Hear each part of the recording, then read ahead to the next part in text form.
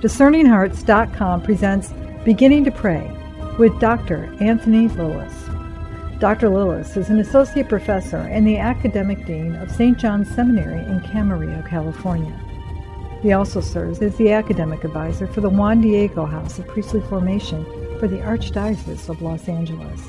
Through the years, clergy, seminarians, religious, and lay faithful have benefited from his lectures and retreat conferences on the Carmelite doctors of the Church and the writings of St. Elizabeth of the Trinity. He is also the author of Hidden Mountain, Secret Garden, a theological contemplation of prayer. In this series of conversations with Dr. Lilles, we discuss the writings of St. Teresa of Avila, whose spiritual classic, The Way of Perfection, is the source of our current reflection. Beginning to Pray with Dr. Anthony Lilles. I'm your host, Chris McGregor. I think sometimes we fall into traps where I'm moving in levels. I'm just like walking up the steps of a ladder or a staircase. And I've moved from recollection. I'm now in the prayer of quiet, and I'm not going to go back. But it's not quite like that, is it? I mean, even as she describes it. No, that's the idea of it being a spark, is you have this prayer for a moment, and then you go back to your prayer of recollection. And then, slowly or gradually, the prayer of quiet might come more frequently in your life and might last with you a little bit longer. And when it does, it produces more and more good things. This kind of prayer is a gift. You can't force God to do it, and you can't just will yourself into it. What you can do is be ready for it, to welcome it, to receive it, to thank God for it when you are given it. This is a gift, like every good gift. The how you treat this gift is how you treat the giver. So if you're selfishly grasping for it, you're not really treating the giver very well. You need to wait till the giver wants to give it to you, or to slough it off and not appreciate what God has done. This also is not to appreciate the gift that God would have for us either. It's that gracious welcoming of this gift, this readiness to respond to what God wants to do in our hearts, that expresses the gratitude, the hospitality, if you will, that this prayer needs, if it's to be fruitful in our lives, if we are to grow in it more. So what you're saying is right. It's not that you'll never go back to the prayer of recollection or vocal prayer. In fact, this whole book, The Way of Perfection, is about teaching vocal prayer. And what she's saying is that there's a relationship between the most humble vocal petition, those petitions given us in the Our Father, and the most lofty kind of mystical union with God. That these aren't two opposed things. You never really have to abandon one to find the other. One leads into the other. And so while you're experiencing the other, you might not finish the Our Father because you got caught up in prayer. Surrender to that grace that's beautiful. But then as the spark kind of seems to disappear because it's already done the good fruit it's supposed to do, and you recall where you are in the Our Father, just pick up where you left off and continue in the prayer. And if God wants to give you another spark, He will. And if He doesn't, it's up to Him. He's sovereign. Our job is to simply receive the gift when He gives it and to appreciate the gift as it's poured out in our hearts.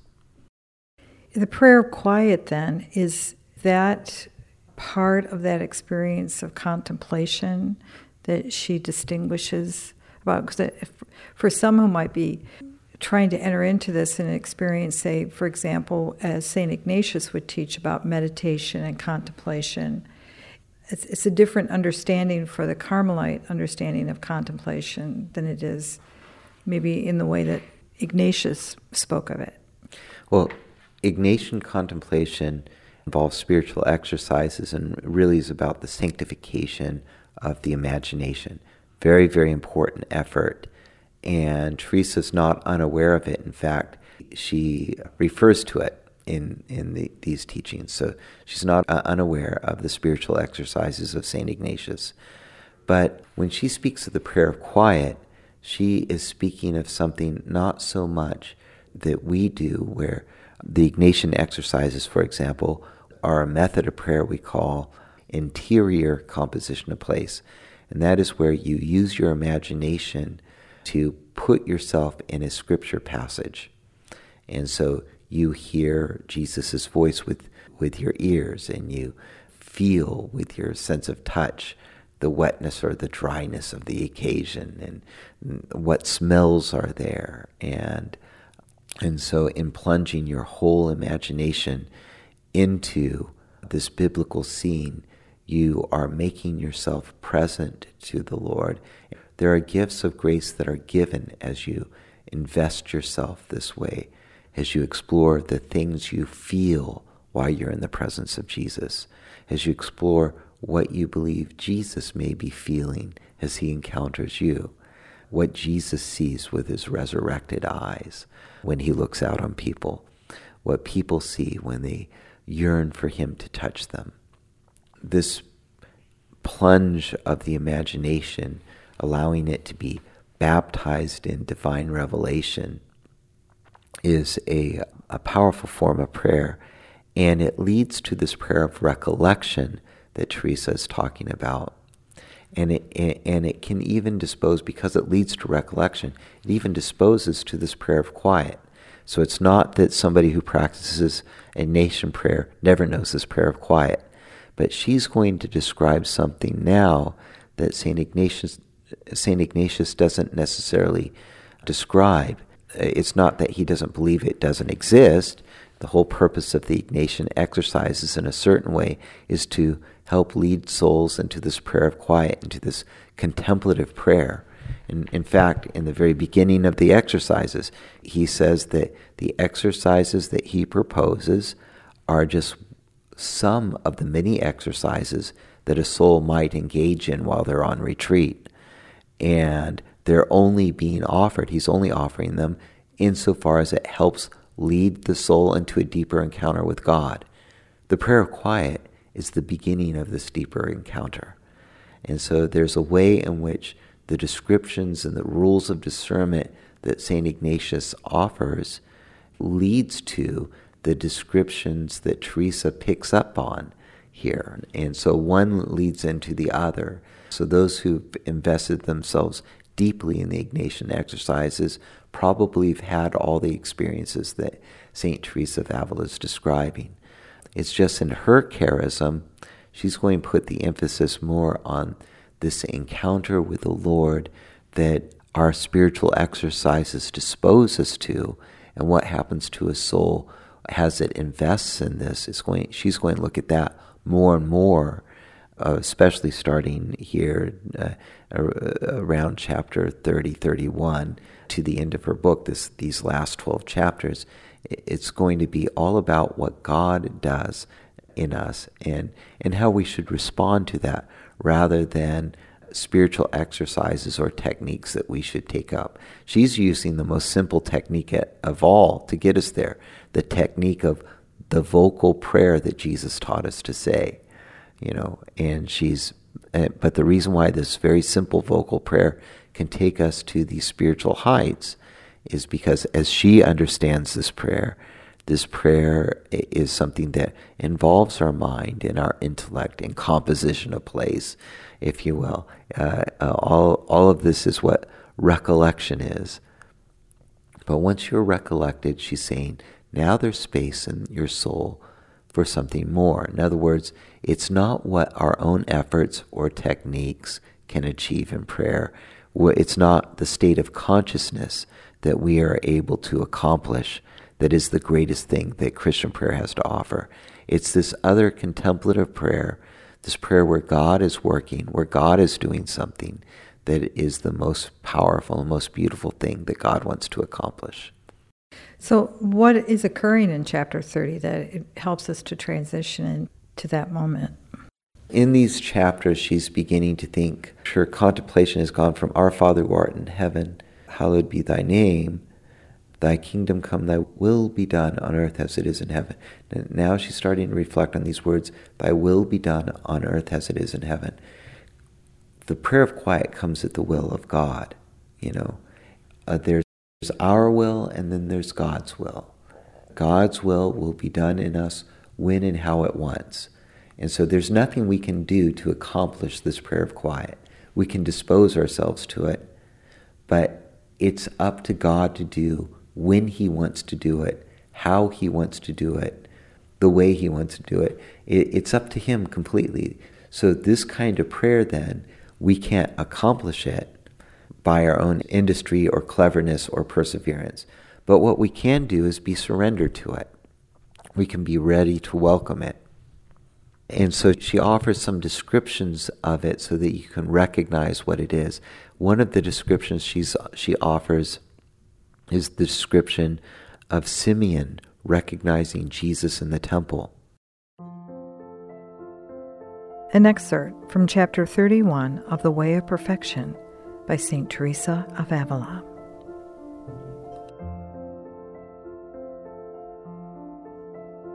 Now, daughters, I still want to describe this prayer of quiet to you in the way that I have heard it talked about, and as the Lord has been pleased to teach it to me, perhaps in order that I might describe it to you.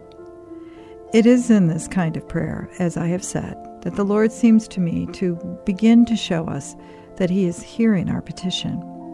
He begins to give us His kingdom on earth, so that we may truly praise Him and hallow His name, and strive to make others to do so likewise. This is a supernatural state, and however hard we try, we cannot reach it for ourselves. For it is a state in which the soul enters into peace, or rather, in which the Lord gives it peace through His presence, as He did to the just man Simeon. In this state, all the faculties are stilled. The soul, in a way which has nothing to do with the outward senses, realizes that it is now very close to its God, and that, if it were but a little closer, it would become one with Him through union. This is not because it sees Him either with its bodily or with its spiritual eyes. The just man Simeon saw no more than the glorious infant, a poor little child, who, to judge from the swaddling clothes in which it was wrapped, and from the small number of the people whom he had as a retinue to take him up to the temple, might well have been the son of these poor people, rather than the son of his heavenly Father. But the child himself revealed to him who he was. Just so, though less clearly, does the soul know who he is. It cannot understand how it knows him, yet it sees that it is in the kingdom, or at least is near to the king who will give it the kingdom. And it feels such reverence that it dares to ask nothing. It is, as it were, in a swoon, both inwardly and outwardly, so that the outward man, let me call it the body, and then you will understand me better, does not wish to move, but rests, like one who has almost reached the end of his journey, so that it may the better start again upon its way, with redoubled strength for its task. The body experiences the greatest delight, and the soul is conscious of a deep satisfaction. So glad is it to merely find itself near the fountain that, even before it has begun to drink, it has had its fill. There seems nothing left for it to desire. The faculties are stilled, and have no wish to move, for any movement they may make appears to hinder the soul from loving God. They are not completely lost, however, since, two of them being free, they realize in whose presence they are. It is the will that is in captivity now, and if while this state is capable of experiencing any pain, the pain comes when it realizes that it will have to resume its liberty. The mind tries to occupy itself with only one thing, and the memory has no desire to busy itself with more. They both see that this is the one thing needful, and that anything else will unsettle them.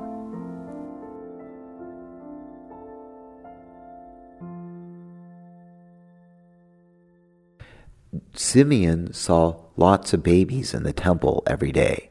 And so how did he know Jesus? How did he recognize Jesus as a baby, not even able to articulate a word? How did he know that Jesus was the Messiah?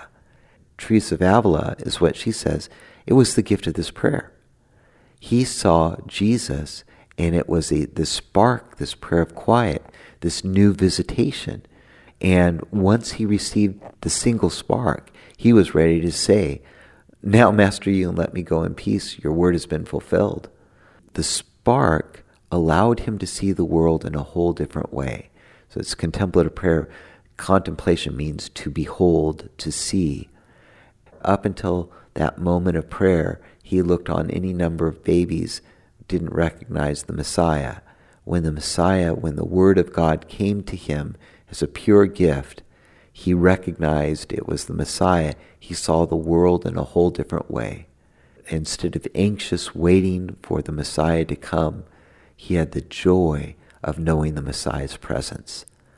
The joy of knowing that the salvation of Israel wasn't something distant in the future to be awaited, but something that was already breaking in on him right now. The joy of knowing that even the Gentiles who didn't even know God would now have hope, a light to enlighten the nations.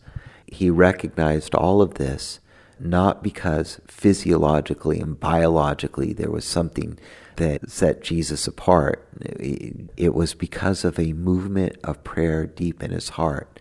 The recollection that he had practiced all his life prepared him to recognize the Messiah when the Messiah came to him.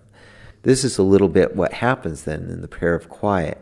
It's not that Jesus hasn't been present to us before. He's been fully present to us. But by this little spark, all of a sudden we can see Jesus in a way that we couldn't see him before. We can recognize him in a way that he was present to us, he recognized us, but we didn't recognize him. And now we can recognize him. And in recognizing him, everything changes. This recognition of him deeply validates who we are before the Father. She says he comes to us as an ambassador so that we might know the will of the Father, because our will is so different than his. And so we need to begin to learn the Father's will. And one moment of this prayer kind of opens our eyes to the will of the Father in our lives, and not only opens our eyes to it, but makes it attractive to us. Up until now, the will of the Father is oftentimes appreciated as something that is an obligation. I'm fasting on Friday because I'm a good Catholic and I'm supposed to do this. I'm going to Mass on Sunday because I'm a good Catholic, I'm supposed to do this. I'm going to confession because I'm a good Catholic and I'm supposed to do this. Well, you're right. This is our obligation of our faith. Religion, the word religio, it means to bind oneself. We are binding ourselves to God by these commitments, and these commitments surely are God's will for us. But that's not all of God's will, and God's will isn't exhausted by the obligation. The Father's will for us involves a plan of love and wisdom and goodness. And the reason why we experience is an obligation that we have to do so much. And sometimes even we experience it and it's the last thing we want to do. We just feel a repugnance towards God's will, and out of resignation we do what we're supposed to do. Well, that's a good starting point, but that's not yet the full Christian life. That's not the perfection of charity within us. That's not friendship love of God. To have friendship love of God is to see the beauty of what he desires, the splendor of it, and to let that wash over our souls and change the way we think about reality. Repentare, means to think again, to see in a whole new way, to see the world through the resurrected eyes of Jesus. And when Jesus looks on the world through the through his resurrected eyes, he sees the will of the Father being accomplished and the glory of that breaking forth in the world. As Elizabeth of the Trinity says, she says, eternity is time, time is eternity, begun and still in progress. In other words, as time unfolds, the progress of eternity is being revealed in us and breaking forth around us. And it's beautiful. Before contemplative prayer, we're kind of blind to it.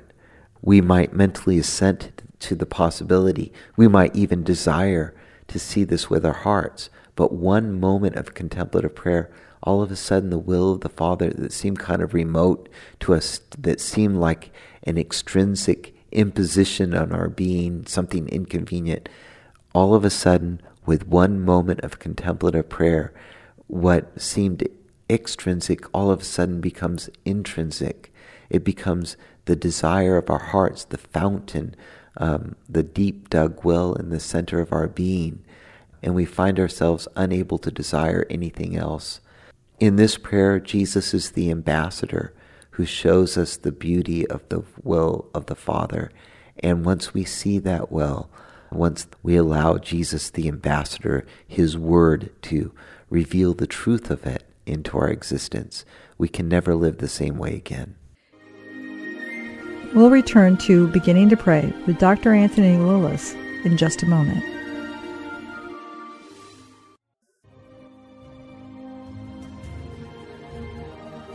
Did you know that you can obtain a free app which contains all your favorite Discerning Hearts programs? Father Timothy Gallagher, Dr. Anthony Lilles, Archbishop George Lucas, Father Maurizio Fildi, and so many more, including episodes from Inside the Pages, can be obtained on the Discerning Hearts free app.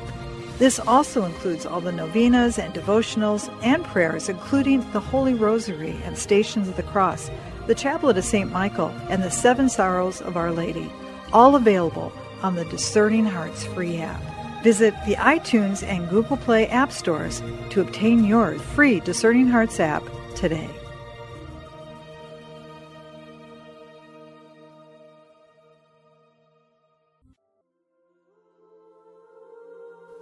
The Memorare.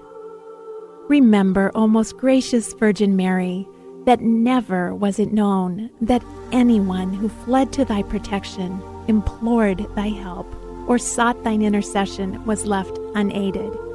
Inspired by this confidence, I fly to thee, O Virgin of Virgins, my Mother. To thee do I come, before thee I stand, sinful and sorrowful.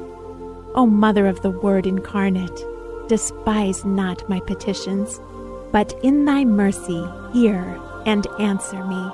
Amen.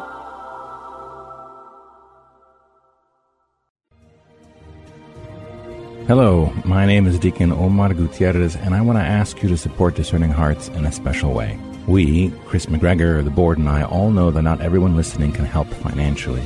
We know we have listeners from all parts of the world, and we have made a commitment since the beginning to make the truths shared through Discerning Hearts totally free. So while you may not be able to contribute financially, what you can do is certainly pray, but also give us positive reviews on whatever platform you use to listen to us. If it's iTunes, Android, Stitcher, or Spotify, however it is that you get these podcasts, or if you're on YouTube and you like our videos, please give us a good rating and write a review. The more good ratings and reviews we get, the higher our profile, and the more listeners will discover us, listeners who may have the means to contribute in the future. Please consider rating us and writing a positive review today.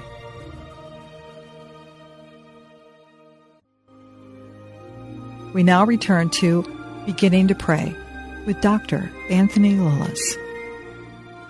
In what you've just said, Anthony, and I'm sure we will be speaking about this more in the future, it should be of a special note that once again, Teresa is very practical, and she will help us to be aware of those opportunities that we can take to foster that availability. And one of those that she puts a lot of emphasis on, I think it's over, she mentions it over maybe 3 or 4 chapters, the importance of the Eucharist and having that time to be able to receive and to rest. Would you say that's an important thing for us to be aware of?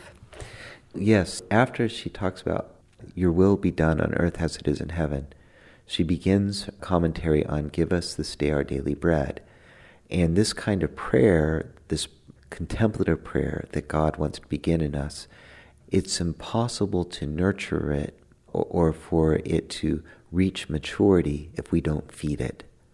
And the Eucharist, this daily bread, Jesus, the bread of life, is what feeds this kind of prayer in us.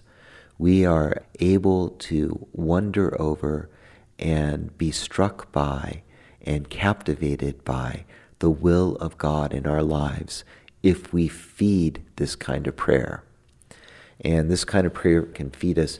She doesn't say this exactly, but this is from John Paul II. This kind of prayer can feed us in three ways. It feeds us because the Eucharist is a sacrifice. And so when we go to Mass and we offer that sacrifice is transforming in our lives and transforming in the world, because in that sacrifice, the Father's will is manifest and being accomplished. And so that's something that feeds this kind of prayer, because the reality of what this prayer sees is the reality that is realized every time we go to Mass. All our heartbreaks and disappointments and deepest desires are placed on the altar, and through the ministry of the priest, joined to the sacrifice of Jesus on the cross, and the world is transformed in that.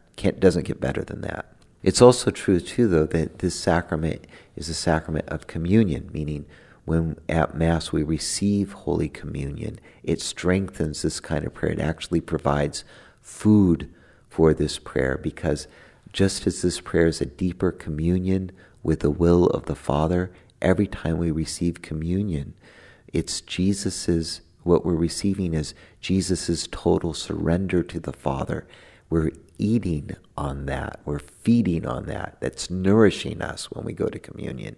So it strengthens this kind of prayer. It makes this prayer stronger. It gives this prayer the nourishment it needs so that what it has begun in us can reach maturity.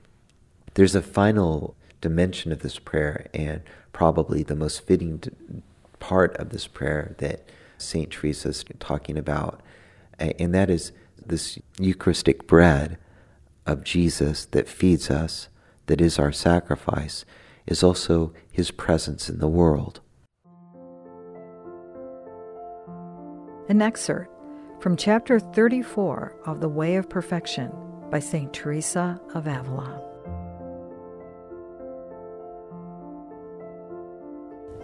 Delight to remain with him. Do not lose such an excellent time for talking with him as the hour after communion. Remember that this is a very profitable hour for the soul. If you spend it in company of the good Jesus, you are doing him a great service.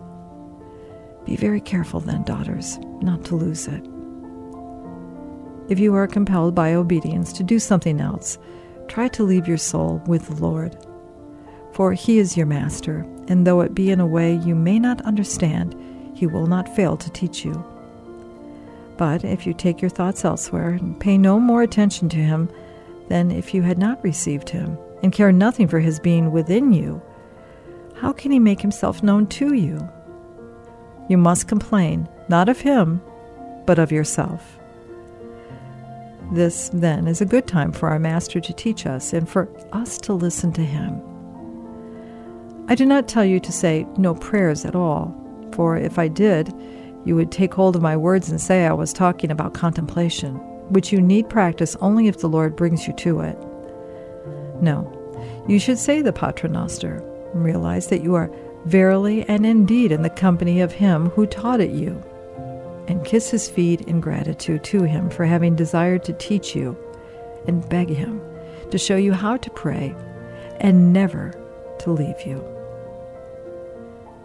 You may be in the habit of praying while looking at a picture of Christ, but at a time like this, it seems foolish to me to try to turn away from the living image, the person himself, to look at his picture. Would it not be foolish if we had a portrait of someone whom we dearly loved, and when the person himself came to see us, we refused to talk with him and carried on our entire conversation with the portrait? Do you know when I find the use of a picture an excellent thing, and take great pleasure in it? When the person is absent, and we are made to feel his loss by our great aridity, it is then that we might find it a great comfort to look at the picture of him who we have such reason to love. This is a great inspiration, and makes us wish that in whichever direction we turn our eyes, we could see the picture. What can we look upon that is better or more attractive to the sight than upon him who so dearly loves us and contains within himself all good things. Unhappy are those heretics who, through their own fault, have lost this comfort, as well as others. When you have received the Lord and are in his very presence, try to shut the bodily eyes and to open the eyes of the soul and to look into your own hearts.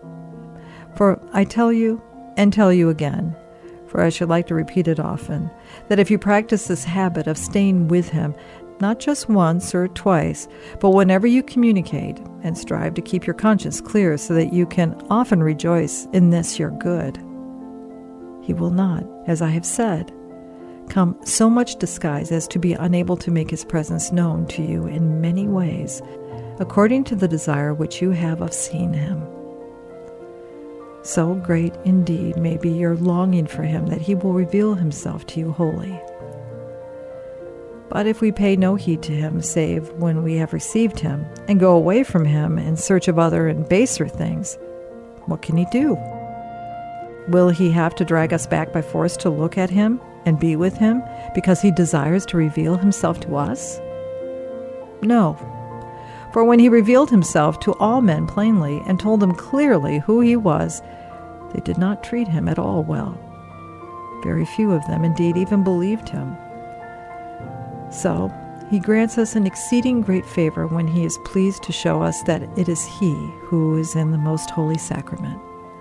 But he will not reveal himself openly and communicate his glories and bestow his treasures save on those he knows greatly desire him, for these are his true friends. I assure you that anyone who is not a true friend and does not come to receive him as such, after doing all in his power to prepare for him, must never importune him to reveal himself to him. Hardly is the hour over which such a person has spent in fulfilling the Church's commandment that he goes home and tries to drive Christ out of the house.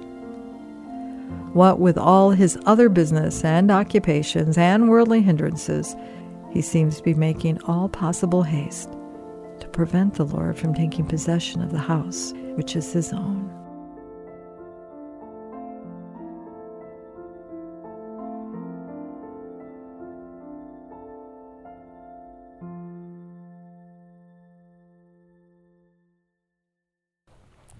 And so the real presence of Jesus, his body and blood, soul and divinity in the sacrament, present to us, personally present to us, evokes a response to us, the response of adoration. To adore means to kiss. And when we come before the Lord in his Eucharistic presence, where he's wholly present to us, the response that ought to be evoked in us is that we want to kiss. To kiss means to breathe your soul into another. And so when you kiss your husband or your wife or your child, you're breathing your life into them. You're giving everything you have to them. And when we see the presence of Jesus, which is a present completely given to us, a presence that is kissed into our existence, the only proper response is to adore, to exchange the kiss, to give a kiss back, to give our whole life to him. The Eucharistic presence of Christ helps us to surrender our lives to the will of the Father in the same way Jesus surrendered his life for our sake. And so in that way, the Eucharistic prayer of Christ goes with this contemplative prayer, or this prayer of quiet. You've been listening to Beginning to Pray with Dr. Anthony Lilles. To hear and or to download this conversation, along with many others, go to discerninghearts.com. This has been a production of Discerning Hearts. I'm your host, Chris McGregor. We hope that if this has been helpful for you, that you will first pray for our mission, and if you feel us worthy, consider a charitable donation, which is fully tax-deductible, to support our efforts. Most of all, we pray that you will tell a friend about discerninghearts.com and join us next time for Beginning to Pray with Dr. Anthony Lilles.